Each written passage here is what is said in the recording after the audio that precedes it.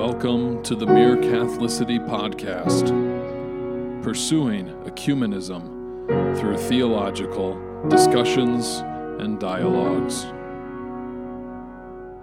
Well, hey everybody, welcome back to another episode of the Mere Catholicity podcast. I am your host, as always, Jonah Saller. For those who are new to the podcast or are interested in supporting the podcast, there is a link below that you can click that'll take you to my locals page. On there, you will join with a community of Christians who are striving together to become rooted in a deeper Catholicity together. So if that's of interest to you, you can join for free or you could support the podcast that way. With that being said, I'd like to introduce my guest today. I'm honored to be joined by Father Timothy Matkin. He is a priest within the Diocese of Fort Worth, and I am very grateful to be able to discuss with him all things Anglican, especially as it relates to Anglo-Catholicism and its existence within the Anglican Church in North America. Before we get into it, though, Father Matkin, would you just be able to give an introduction to who you are, what you do, maybe a little bit of your story into Anglicanism, how you ended up where you are today? Well, sure. To start out with where I ended up, I'm the rector of St. Francis Anglican Church in Dallas, and I've been here since 2016. We're a fairly recent parish. We were established in the 40s. We're about to celebrate our 75th anniversary next year. Wow. And we're in the city of Dallas with the Diocese of Fort Worth. The way that worked out is that there were two parishes that left the Diocese of Dallas to become members of Fort Worth in 2009 when the ACNA formed. I think there were 6 total congregations that left the Diocese of Dallas around the same time. Only 2 of us went to Fort Worth. Others went to various places, the wind. The most famous, I guess, being Christ Church in Plano. As far as my own story, I started out young, and I was born in 1975, back in the late 1900s. And I grew up Baptist, was born in Shreveport, Louisiana, lived there until I was 13. Went to First Baptist Church. I grew up in a Christian home. We would attend, sort of 2/3 of the time, I guess, 2 or 3 Sundays on, Sunday off, 2 or 3 Sundays on, that kind of thing. And my parents had actually, I think, if not met at that church, at least gotten to know each other very well at that church. So I had kind of both sides of the family there, a long connection to it. I was baptized at age 10, and it was my own conversion experience was really just sort of like come to the realization of what am I waiting for? Of course, in the Baptist tradition, you got to make the decision for yourself. And so I just thought, what am I putting this off for? Let's do it. I'm not expecting to change my mind about anything. I had always been a person of faith as far back as I can remember. That was instilled to me as a child, and as I grew to think about things, it resonated and made sense. So I was baptized, and one of the unique things about that experience is that I can remember my baptism. And one of the things that I remember about it was how warm the water was. And because I expected it to be, rather chilly, and I'm kind of bracing for it. But then I put my first foot in there, and I'm like, oh, this is nice. I might want to stay up here for a while. This is pretty good. But my parents divorced when I was, I don't recall, like 8 or so, maybe a little older. Anyway, my father ended up moving out of town. I have a sister. We lived with my mom. We ended up moving across the country to Seattle, or that area. She had a friend in nursing school who had moved up there, and she went to check it out and found a great job that she was interested in. So we packed up and drove up there. Not a lot of the Southern Baptist churches in the Seattle area. We were attending one for a while. There was quite a drive, but we found a non-denominational church much closer, and we started going there. It's basically the same thing, just didn't have the B word on the sign on the building. And I began to be more active, especially as I got older and I could drive myself and that kind of thing. Spending a lot of time in youth group. I actually even took a little part-time job after school as the custodian there. And so I got to know the staff very well and things like that. Now, back when I was, I don't know, maybe it was around the time of my baptism, I was like 10 or so, I had promised myself that I would read through the Bible. So I'm like, I'm just going to start on page 1, Genesis 1, and a little bit every night, keep on going. Doesn't matter if anything sticks. If I don't understand anything, I'm just keep on keeping on. It's a big book. I'll pick up some things somewhere along the line. So by the time I get into high school, I've actually moved to the New Testament. And so I'm picking up speed, picking up ability, picking up interest, even sometimes kind of going back and rereading things that I've, gone past before. I'm also getting to know different people of different backgrounds. So I kind of grew up in the Bible Belt. And so, the culture is Christian, as it were. One illustration of that is that I came back down south, to Texas to go to Baylor. But I remember in my dorm, there were some guys who would get up and on Sunday morning, they would put on a tie when they went to go eat in the lunchroom because they didn't want to look like they hadn't gone to church.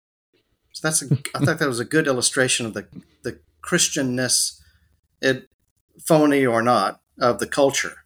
But there was nothing like that in Seattle. I mean, if you bothered to tell someone you're a Christian, what it meant was your behind was in church every Sunday, and you were probably doing things during the week. And I was one of those. And these things started to play one off the other. So I'm reading things in the New Testament that are familiar, but yet at the same time new, things I hadn't quite caught before or had glossed over. My impression of some of the sermons I had heard was a handful of proof texts and kind of not really giving us the full picture. And so I'm getting to know people of different backgrounds. I'm reading the Bible. And so I'm like, well, the Bible, what it says on the page in black and white are things like baptismal regeneration. Yeah. I mean, it's just right there. How can you ignore that? And it seems to say things like the real presence. And so before long, I'm like, I guess I'm going to have to do some church shopping, which was, I sort of took my time and went deliberately about it because I had experienced a sense of vocation since I was very young. I was one of those kids that played church. I even have a photo of me. Of course, I was playing the Baptist pastor behind a little nightstand or something as my pulpit, and I've got my probably picture Bible there on the top of it. So that was there early, and then I kind of dismissed it because to me and my perspective as a child, it's like, okay, there's one of him and there's 1,000 of us. It kind of sounds like the kid who wants to be the quarterback of his favorite football team when he grows up, and it's not really realistic. So I kind of dismissed it and then, looked into other things. But then when I learned that wasn't so unrealistic, it was always there. And so I kind of came back to that. And so by the time I got into high school, I was pretty well set that I had some kind of vocation. And so I ended up visiting a lot of different churches. I was always been a fan of organ music, and there was a local Lutheran church, ELCA, in Bellevue that was installing a new instrument, and they had a dedicatory recital. And so I went to that, and I'd also gone to the St. Mark's Cathedral, the Episcopal Cathedral downtown, for their organ recitals. And I ended up coming back to church, to the Lutheran church, and taking their membership class, and a lot of that really resonated. And so I joined basically I don't know, around a semester left of high school. So I was kind of on the way out the door, but I figured this is where I was headed. But I was still on a journey. And when I got to Baylor, that's where I went to college. My parents had gone there. My grandparents lived there in Waco. Didn't really have any desire to go anywhere else. So that's where I went. And I was part of the Lutheran student group there. And I remember asking our chaplain one time, so where is our cathedral? And he's like, well, we don't really have a cathedral. I said, well, we have a bishop. Isn't his home church the cathedral? And so that's why I learned about Lutheran bishops are kind of not really bishops in the historic sense, although they've tried to bring in historic succession. But so that kind of opened another door to investigating all about, apostolic succession and what is the meaning of ordination and all that kind of stuff. And I had visited, of course, St. Mark's in Seattle and maybe one or two other Episcopal churches. I was sort of guided by my overall impression of the Episcopal Church as a bunch of crazy lefties. And so I didn't really give it too much credence. But then when I got down to Texas, and my on-the-ground experience was there are sane Episcopalians who, believe the Christian faith and are Orthodox, that there's still those around. I'm like, okay, well, that's not so unreasonable. And really, when I didn't have a sense of that sort of overall just force of the universe pressing down upon you, this is where you belong, until I walked into, I guess, probably St. Albans Episcopal Church, or one of the Episcopal churches down there. And everywhere else, it was sort of like either a nothing or, no, this is a fine place, but this is not where I want you. And so I was confirmed my first year at Baylor. And the church in Waco was right on the diocesan border between the Diocese of Texas and the Diocese of Fort Worth. And I was thinking about after graduation, and it's like, I don't really want to live in Houston. That's not where I want to end up down there. My whole orientation was much more directed northward toward Dallas, Fort Worth, something like that. And so there was a couple of fellow students who kind of drove across the border and went to this little country parish called Our Lady of the Lake in Laguna Park, which is a little lakeside town. And so I thought, well, okay, I'll try that and see how that works. And it was just home immediately, and everybody kind of swarmed around me and made me feel like a part of the family. And so I pursued the ordination process up there. I had gone to a kind of vocational discovery day down in Houston before, but that's about as far as I got along that line there. And I thought, well, if this is God's will, then, doors will open and things will fall into place. And doors opened and everything fell into place and speedily went right through. I was the first young aspirant that they had had in quite a while. And Bishop Eicher was the new bishop. He had come on, I think he was consecrated in 1994, which is the year that I was confirmed.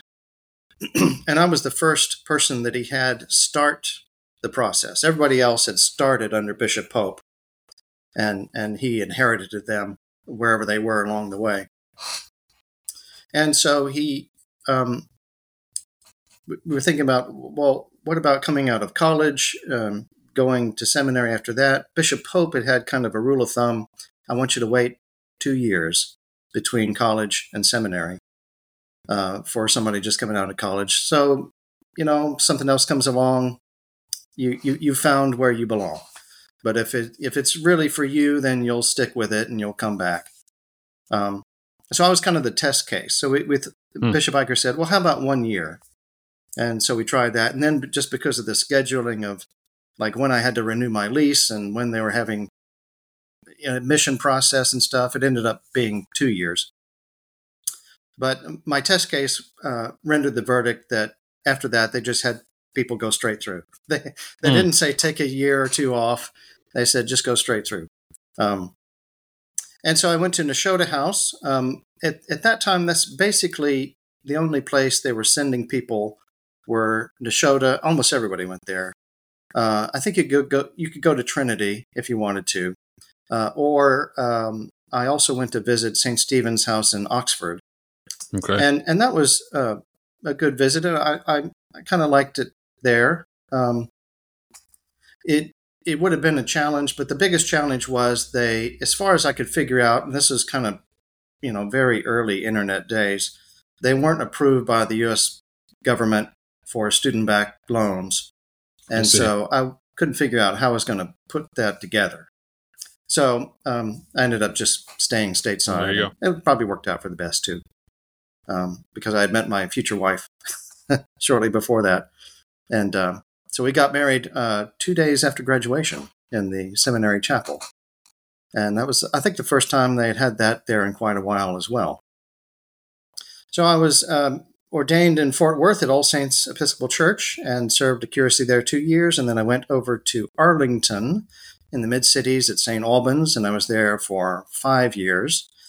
And then I was out in the country at a little 3-point mission in Comanche and Dublin, and for a while Hamilton for 7 years. And then I came here, and now I've been here for 7 years. So that is my story. So you had this process of kind of moving from Baptist to kind of into the Lutheran world and then into the Episcopal world.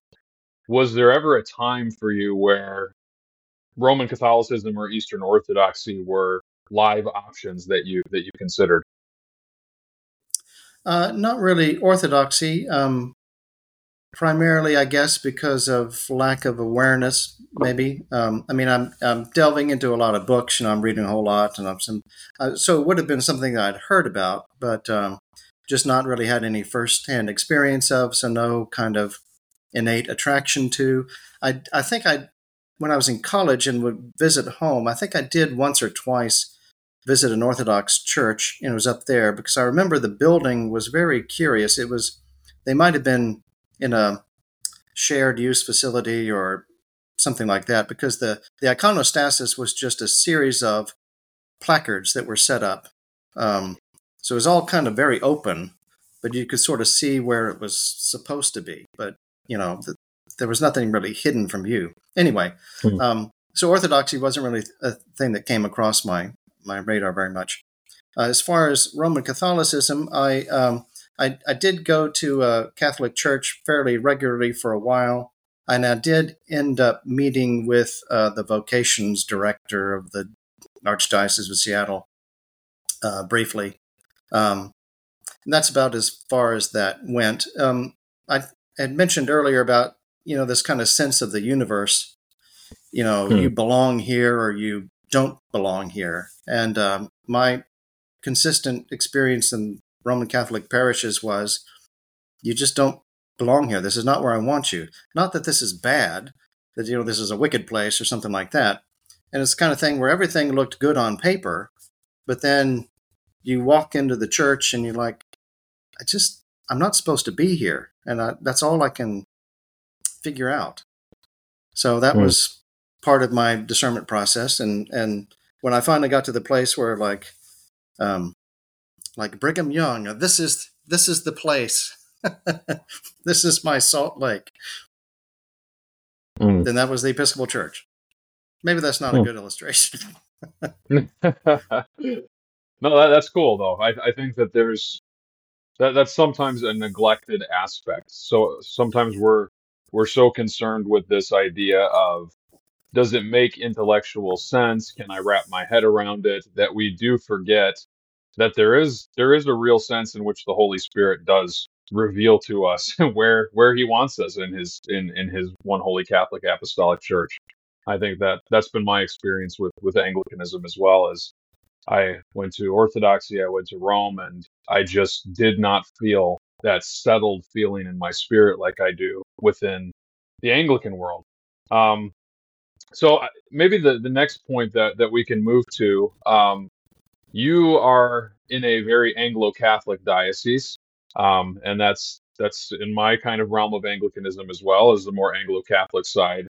Um, what is a brief history of the English church? Because I think a lot of people, especially from the outside, you kind of have two sides of the equation. Either you have the kind of polemical attack from Rome, which is basically King Henry wanted a divorce. That's where your church has its roots.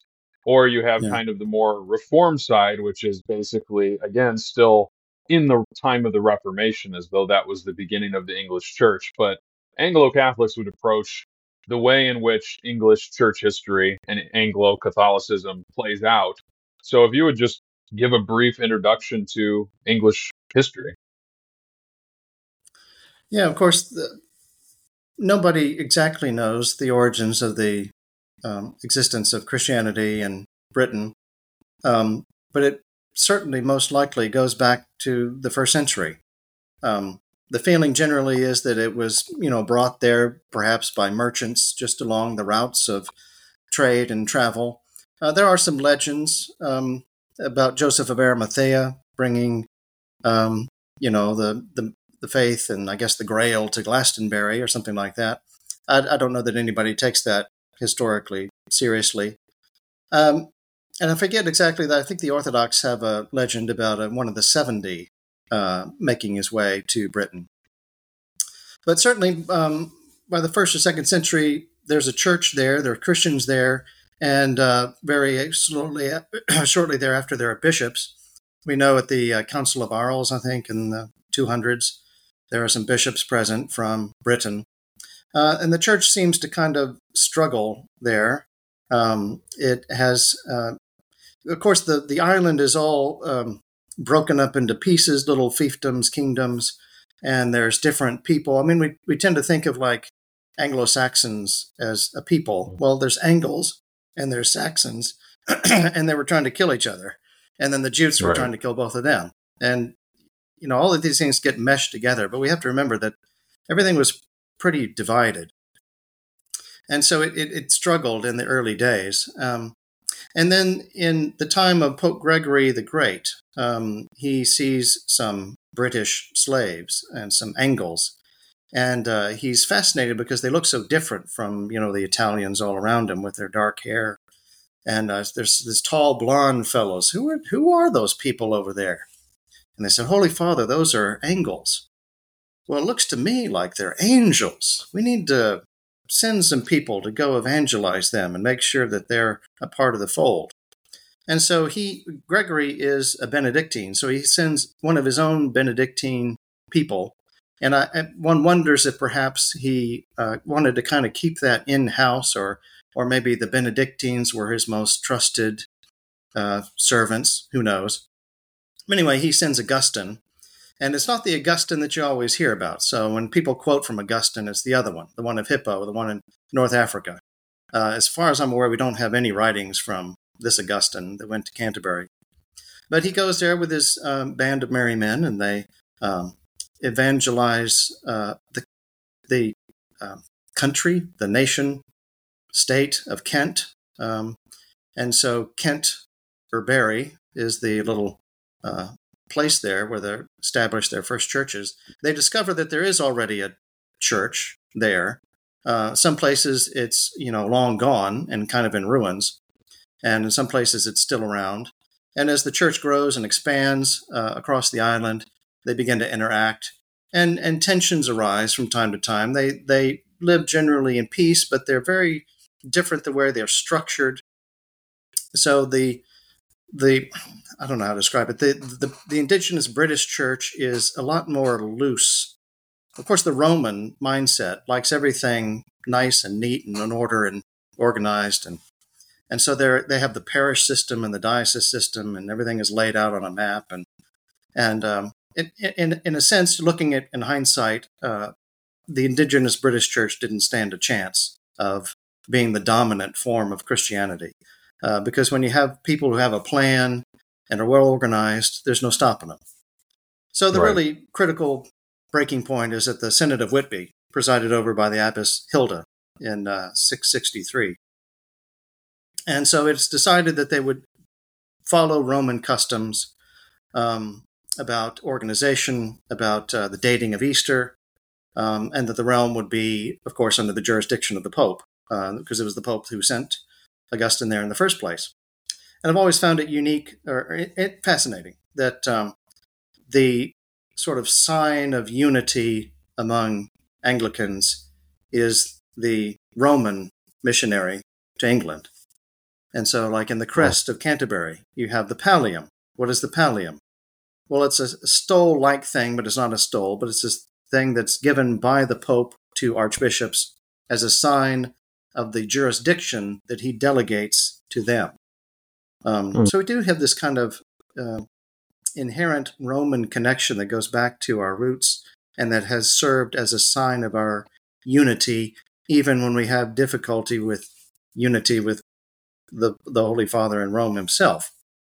And that was something that, of course, in the days before modern communications and stuff, it wasn't too difficult to be in communion with somebody on the other side of the continent that you never saw anyway. You just sort of like nodded your assent and said, "That's great." But then when structures come into play and when people start conversing back and forth, there can be rough spots here and there. So there was a bit of a rough spot in England in the 1200s. So a confrontation arose between King John and Pope Innocent III, who was very he is one of the significant popes of the whole span of church history, Innocent III. And King John is kind of a turning point in English history, because I think that's when they come up with Magna Carta.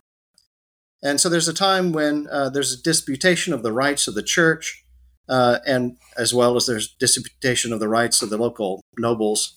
And so England is put under an interdict for 5 years. So basically the whole island is excommunicated for 5 years. And I don't know historically how they responded to that, what they did. Did they ignore it? Did they abide by it? I don't know. I would be curious to find out. But anyway, they patched things up and put things back together.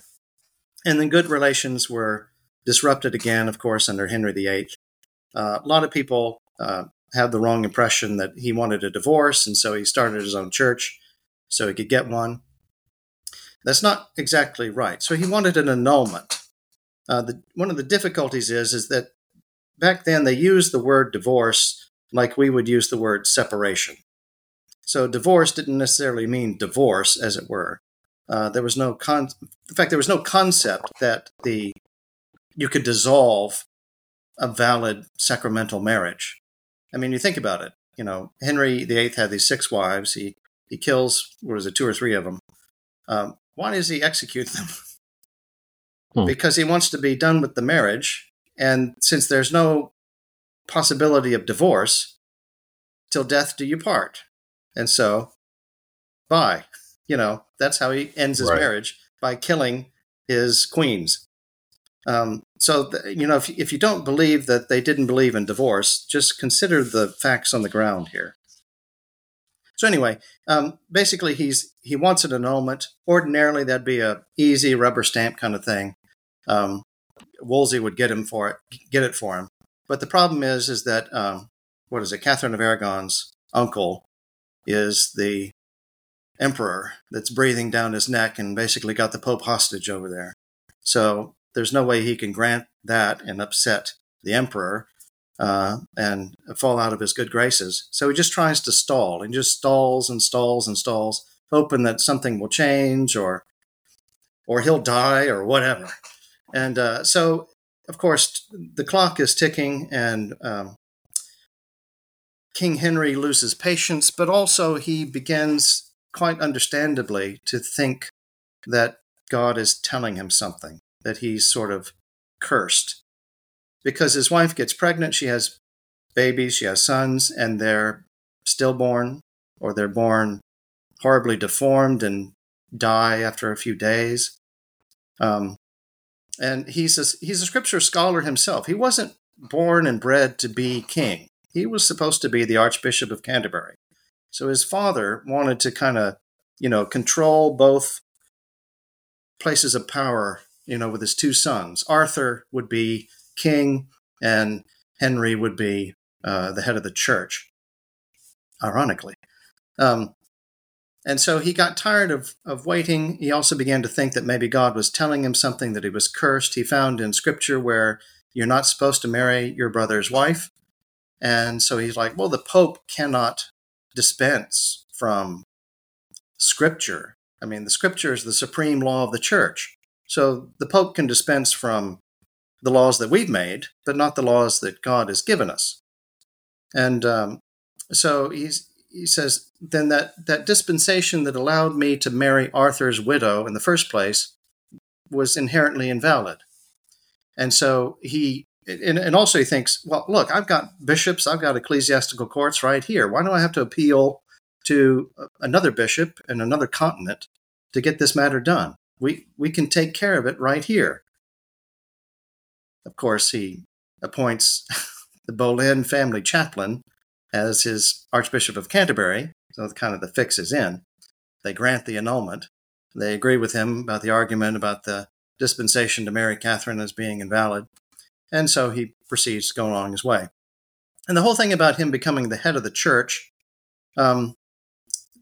people look upon that as a takeover. In a sense it is, but it's a lot more nuanced than most of us realize. So this is a process that takes place over several years about Parliament basically cutting ties in various places. So they stop ecclesiastical court appeals to Rome. They stop taxes that go to Rome, and little different things like that. They recognize that basically, as every European monarch is considered sort of like the father of his national family, and he is the father of the family in the sense that he's the head of everything that goes on in his realm, and he is the head of the church in his realm, not in the sense of a bishop, but in the sense of a guardian, protector, overseer, in the most generic sense. And so basically that's what he's going for in this new title, head of the church. And so the convocation agrees with him. They say, okay, well, sure, yeah. I mean, we know that's a common thing. You're the head of the church. And they put in the crucial language, so far as the law of Christ allows. Don't let it go to your head. Mm-hmm. Remember your whole argument with the Pope. You can't dispense with Scripture. You can't dispense with divine law. You can't just make things up. You're the custodian. You're the father figure of your national family. So anyway, the separation comes from then. There's some back and forth with Mary restoring things and Elizabeth. Ironically, Queen Mary was able to restore communion with Rome by exercising her authority as supreme head of the church in England. And so she sort of used this kind of Protestant tool to enact or enable Catholic communion restoration. It's a curious thing of history. And there have been overtures in the past. There was a lot of kind of missed opportunities. It's sort of a sad tale of the relation between England and Rome over the years, and it kind of grieves the heart. One thing that's curious to me is in England, the conservative Orthodox Anglo-Catholic collection of churches there is called the Society. And what is it? Is it the Society of? It's the Society of Saint Hilda and Winifred. And so these are the two saints famous in English history as arguing for the prevalence of Roman customs and authority and so on. And so when there was kind of the exodus, there have been several sort of exoduses of conservative Anglo-Catholics in England. And one of these last go-rounds with the formation of the Ordinariate, the ones who remained formed the society and basically in their name they gave the impression that it's not a matter of if, it's more a matter of when. That in choosing their name, they're like, we recognize that our home is in communion with the Holy See. It's just a matter of we don't want to leave people behind. We want to stay together until we can put it together. Sure. And that gives me hope. Not a Yeah. whole lot, but just a tiny bit It's of just a little bit. patching things up. Yeah. Now, moving from that, yeah, I think it's right to emphasize the close connection, both historically and even theologically, that England has had with Rome. Um, you're a priest within the ACNA, which is about as diverse a place as you can find within Anglicanism. You have anything from extremely high church Anglo-Catholics to as low church as you could possibly imagine. Is there a reason that you have found yourself remaining within really a communion that I would say is in impaired communion within itself, as opposed to say like the continuum? What for you is the reason for remaining in the ACNA? Well, sure, and kind of as you touched on there, the Anglican Church in North America is not a church in the fullest sense, and that's just facts on the ground. If you don't have interchangeability of clergy, then you don't have communion. So you Right. have a lot of cooperation and partnership and all that kind of stuff, but until you can swap out clergy, you just don't have communion in the fullest sense. And Right. those are the facts on the ground. Um, Also, as you mentioned, there's a lot more diversity in the ACNA than I would have expected or thought or known until I got to know some others and saw others online. There was a church in Florida. I don't remember how my attention got drawn to it, but I tuned in their online sermon series, and basically it's just a guy in like a Izod shirt or something on a Right. Sunday morning, and Yeah. they're on a stage with some band instruments and a plexiglass pulpit, and this is the Anglican Church. And I look at their like what we believe, and well, they got the Nicene and Apostles' Creed on there, and then they got these other kind of things that I didn't even know what they were, like the Heidelberg Confession or something, and Mm-hmm. I don't know, some other things that I forget. So we have a lot of people coming in too. Um, and it's kind of a shock because the Episcopal Church was sort of well known, and it is true. It was a lot more homogenous in terms of its churchmanship than what you find like in England. So in England, you find the very very high and very low, but for the most part, over here in America, it was kind of like everybody was medium. Were they extra medium or a little less than medium? You know, Sure.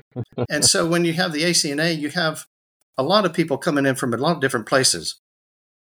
A lot of them, of course, were from the Episcopal Church, but a lot of them were from outside. So I think I heard the figure the other day that in 2009, when ACNA started, we're talking about like 400 or 500 congregations, and now we're talking about like 11 or 1,200. So there's been a lot of expansion, a lot of people coming in, and because we're so diverse and spread out, there's a real challenge of kind of this cultural assimilation. Um, and that remains a real challenge going forward, and hope one that we from our tradition can address and be one who nurtures a common culture and facilitates a common culture. So one of the things I've gotten into recently is making tutorials, liturgical tutorials for acolytes, for priests, for daily office officiants, and also chant tutorials. How do you chant all these things? And as things come along, I get other ideas about providing educational resource materials. I'll look into that too. But I think that's the challenge for the future is building a cohesive whole as we grow, and not. I remember when I first visited Nashotah House Seminary, and I had a host student, and he was talking about, what's the value of a residential seminary experience. It's like, well, there's a whole lot of stuff that you can get out of a book, but there's a whole lot of stuff you just can't. And I can't like Mm-hmm. make a list of it for you. It's the kind of thing you just learn from osmosis. And the Yeah. only way you get it is just by being around it.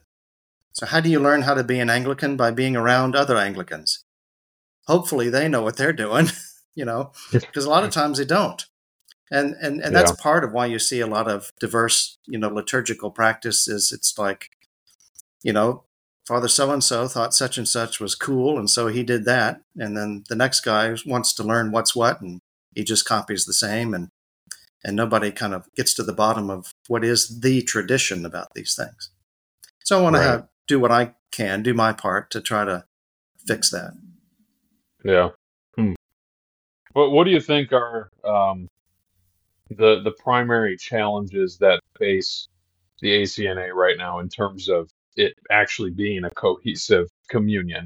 I mean, I think the most obvious one would be women's ordination. That's a huge problem. Um, Mhm. do you see any other issues and problems that need to be addressed? And do you see a solution to some of these major issues? Well, I think basically those two that we've just mentioned are the two paramount issues: is building a common culture and the whole ordination of women thing. Because once that's out of the way, then that facilitates a lot of organizational coming together. So I don't know for sure, for example, but my suspicion is that the REC is just not willing to look at assimilating with the rest of the province until the ordination of women question is resolved. Yeah. And it to me, it's going to be like Abraham Lincoln talking about the United States before the Civil War. The thing is half slave and half free, and it just can't continue that way. It's going to be all. It's going to be end up being all one or all the other sooner or later. And my impression is that it will end up being all one, all male priesthood, um, just because that's the way it's been drifting. That's the way it's been going. Starting out, as far as the percentage of female clergy, you're talking about 1%, something like that. Right. And then most of them are not rectors, so they're not really in charge. Um, the new vocations of women seems to be declining, as far as I've heard. There are, of course, those who are very enthusiastic for it and pushing for it and so on. They're also in the parts of the church that I'm not even sure will stay with us. So I don't know if C4SO will stick around, Right. if they'll kind of come mainstream, or if they're too kind of locked into their own outlook and are not, walking alongside us, but not really one of us. And then sort of like those two parishes that left recently will sort of look around and say, you people are not one of us. I'm not one of you. Let's go our separate ways. Right. So that may Yeah. happen. Who knows? I know, for example, with the Diocese of Fort Worth, we hosted the organizational assembly in 2009 at our cathedral. And so we were intimately involved in the formation of the province, but also aware that this was a problem from the beginning that needed to be resolved. And so when it came time to sort of join ourselves, we didn't make it a part of our canons nor a part of our constitution. So the ACNA does not show up anywhere in our legal documents. Hmm. All we did was we passed a resolution that, in very provisional language, said that we accede to the Constitution and canons for the time being. And I forget exactly how it was worded, but it was all in very provisional language. And we did that also because if not, it either would not have passed the clergy or would have just looked bad because of its, barely getting over the finish line. Right. So it's an illustration of the tenuous status that this issue creates. Hmm.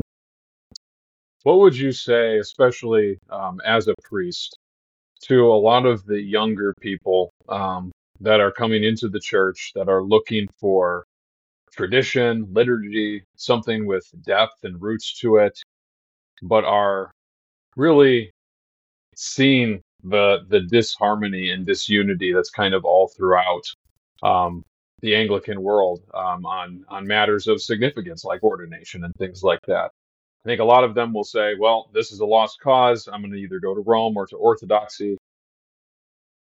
Some of the people that I have talked to, their desire to move to Rome and to Orthodoxy is a reluctant one that's more out of there's nothing here, so I'm going to go here, and not out of a genuine conviction to become either Roman or Orthodox. So, what would you say to these people Yeah. in terms of what is the reason to remain Anglican in the current climate and state of the church? Well, and I understand the plight of some of those that you mentioned. That if you're in a place where there is no Anglican presence, traditional or otherwise, um, and you don't feel like God has placed upon you, or you've been equipped to start your own church, then what do you do? And we got to Yeah. make the best of our situation wherever we are, and I think all of us are very understanding and charitable about that kind of thing. Um, like as far as why I am in the ACNA and not in the Continuum, for example, it's just sort of like this is where my job is, and this is my diocese, and this is what my diocese did. Like if it was put before us whether we should join the Continuum, I think people would be happy with that. They wouldn't oppose it particularly. Um, we've always had very friendly relationship with the Continuum. In fact, I remember when I visited my parents one time and I drove down to Portland. There's a wonderful and beautiful Anglo-Catholic parish there in Portland. It's the only reason to live in Portland, called St. Mark's. And when I mentioned people I was from Fort Worth, they were like, you're Bishop Iker, And so, Mm, they think very highly of us, and it's appreciated and reciprocated. mm, And there's a lot of issues in their unity situation that are basically personality issues and go way back, and hopefully they'll be resolved. And it seems like things are going in that direction.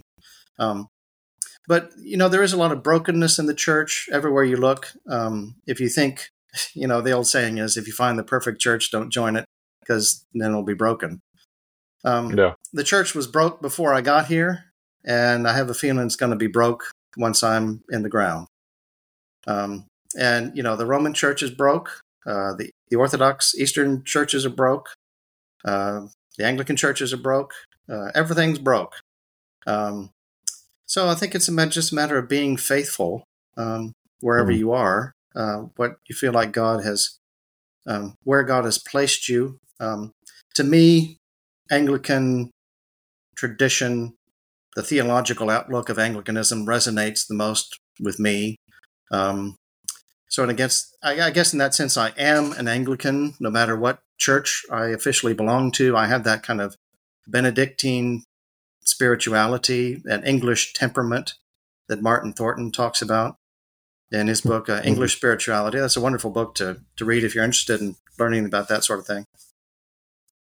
And so that kind of balanced approach, moderation, valuing moderation, um, not being overly like the Roman mindset is very kind of orderly and legalistic and square pegs and round holes notwithstanding. And so they have the impulse to kind of nail everything down and kind of canonize every doctrine by elevating it to a dogma. Um, but we can appreciate some of that, and we have a lot of that. We can look to the Orthodox side and see their kind of more abstract mysticism and their comfort with having things be a little ambiguous. And we can see that in ourselves and resonate with some of that. So we're a lot like both in a lot of ways. I think the Anglican tradition is very eclectic. yeah. I don't know if it's true or not, but I remember our music instructor in seminary talking about how our hymnals are like the most eclectic hymnals around. I don't know if that's the case, but it certainly is a very eclectic Yeah. collection of music. And that is sort of emblematic of our tradition. And, of Right. course, the future of Anglicanism is in the heart of Africa and Asia. So it will take on a different look and feel. But there are people down there who resonate with the Anglican English temperament.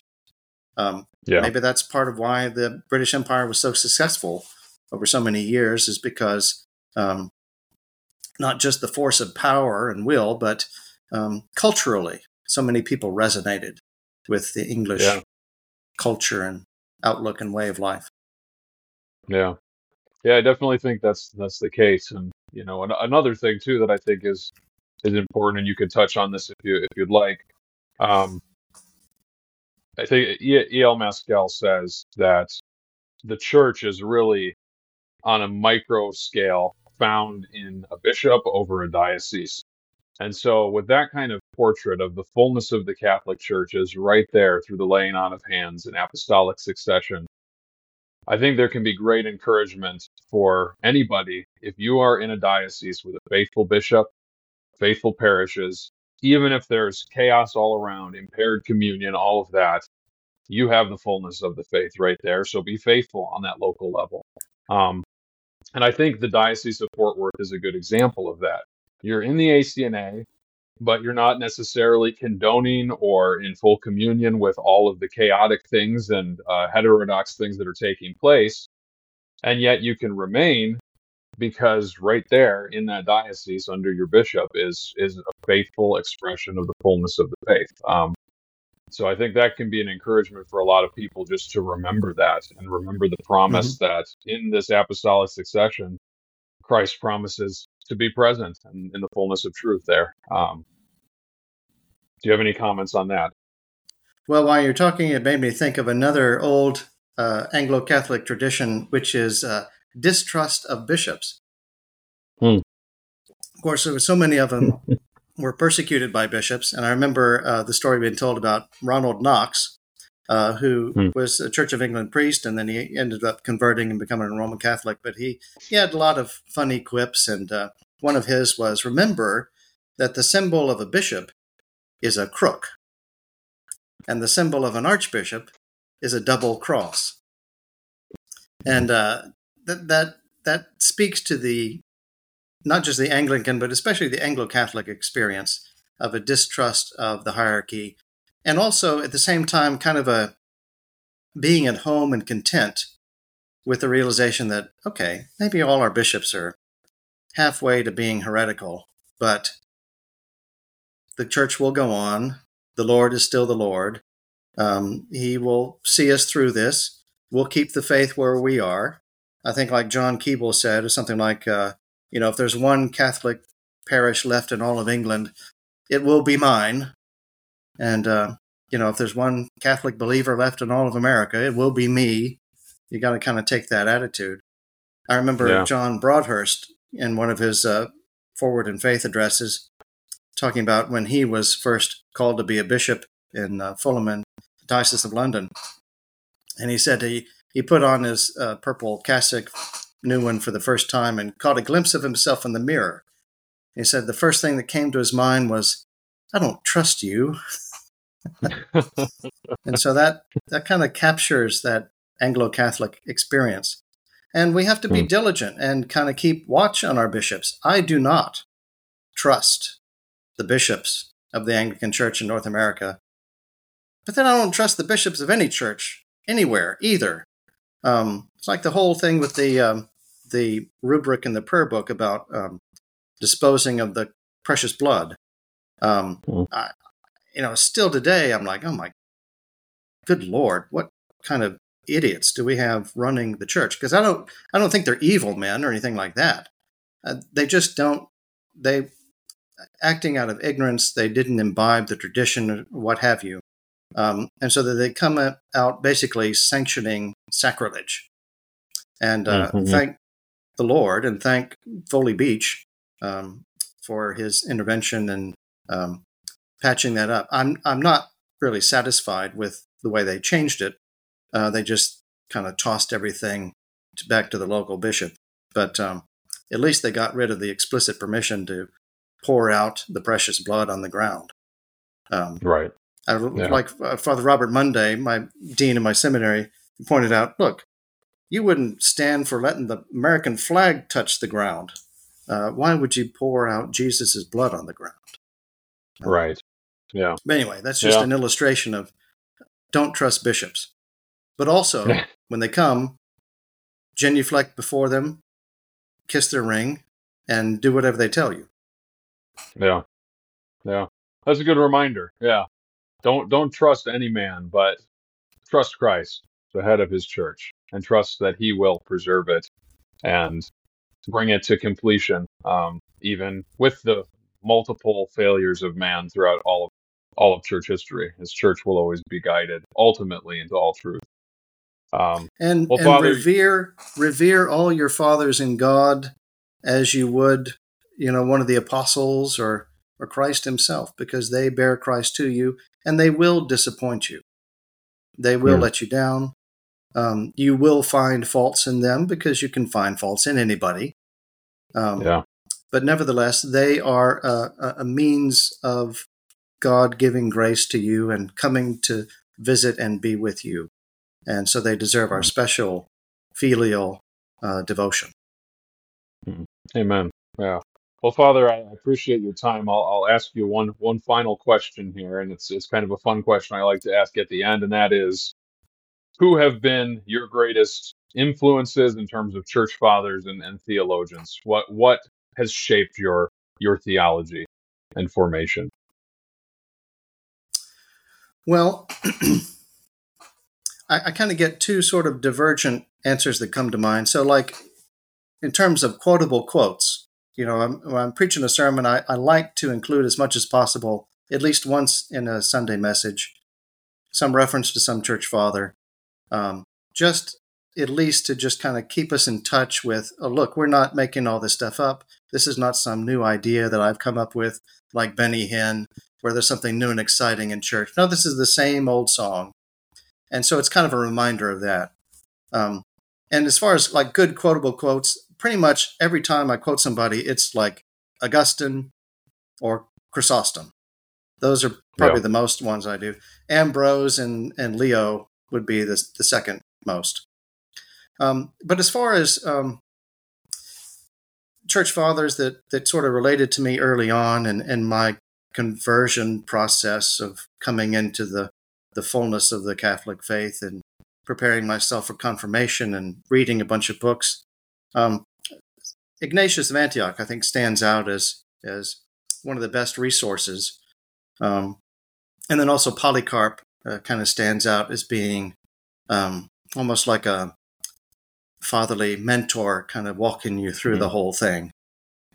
It's hard not to love Polycarp, this old man who just wants nothing more than to get himself martyred. And I Right. think isn't he the one who I forget if it's Polycarp or who it is that they're putting him to death and they throw him on the fire and he's bleeding and like his blood puts out the fire and like frustrates them Right. in their task of putting him to death. I forget if that's the story or not. Anyway, but Yeah. Polycarp and Ignatius, because Ignatius was like, he was talking about the things that I was asking questions about at the time. And there's a lot of cases where that happens. There's a good book called A Dictionary of Early Church Fathers or something like that, that I've used a lot. It said it was the priest who wrote it, David Burcott, Bercot. You can find it at Amazon. What's that? The Dictionary of Early Christian Beliefs. It Okay. says he's an Anglican priest somewhere in Texas. I've never heard of him. I can't find him, track him down. So I don't know who he is or where he is now, but appreciate his work very much. Well, very cool. Well, Father, thank you very much for your time. I know that you are relatively active on media as well, and you put out different reflections and things like that. So if people are looking to follow your work and get in touch with you, where can they find you? Well, sure. Of course, my parish website is stfrancisdallas.org, or you can just Google St. Francis Dallas. I have a YouTube channel, and so I, of course, post sermons there and church services. And we do a Wednesday lectionary Bible study. So I just did one this morning on the upcoming Sunday readings. So we post those there. And also, I started a podcast. I call it Matins, just because I do it in the morning. And that's usually about once a week, depending on my schedule. And I'm going through a series this year about how to be an Anglo-Catholic. So just kind of the practical nuts and bolts and the rhyme and reason of it all. And so you can find my YouTube channel. You can just search my name, Timothy Matkin. It's like Fr Timothy Matkin dash St. Francis Dallas or something like that. I just put both in the name. So if you're looking for either, you can find it. And I do have my matins and sermons on Apple and Spotify audio podcast. All right. Well, wonderful. Oh, and if you want to send me an email, it's frmatkin@priest.com. There we go. Well, Father, thank you very much. This was an enjoyable conversation. Get to know you a little bit better and get to know the Anglo-Catholic tradition within the ACNA. Thank you very much for your time. Well, it's been a blessing to me, and I hope to see you in the flesh someday.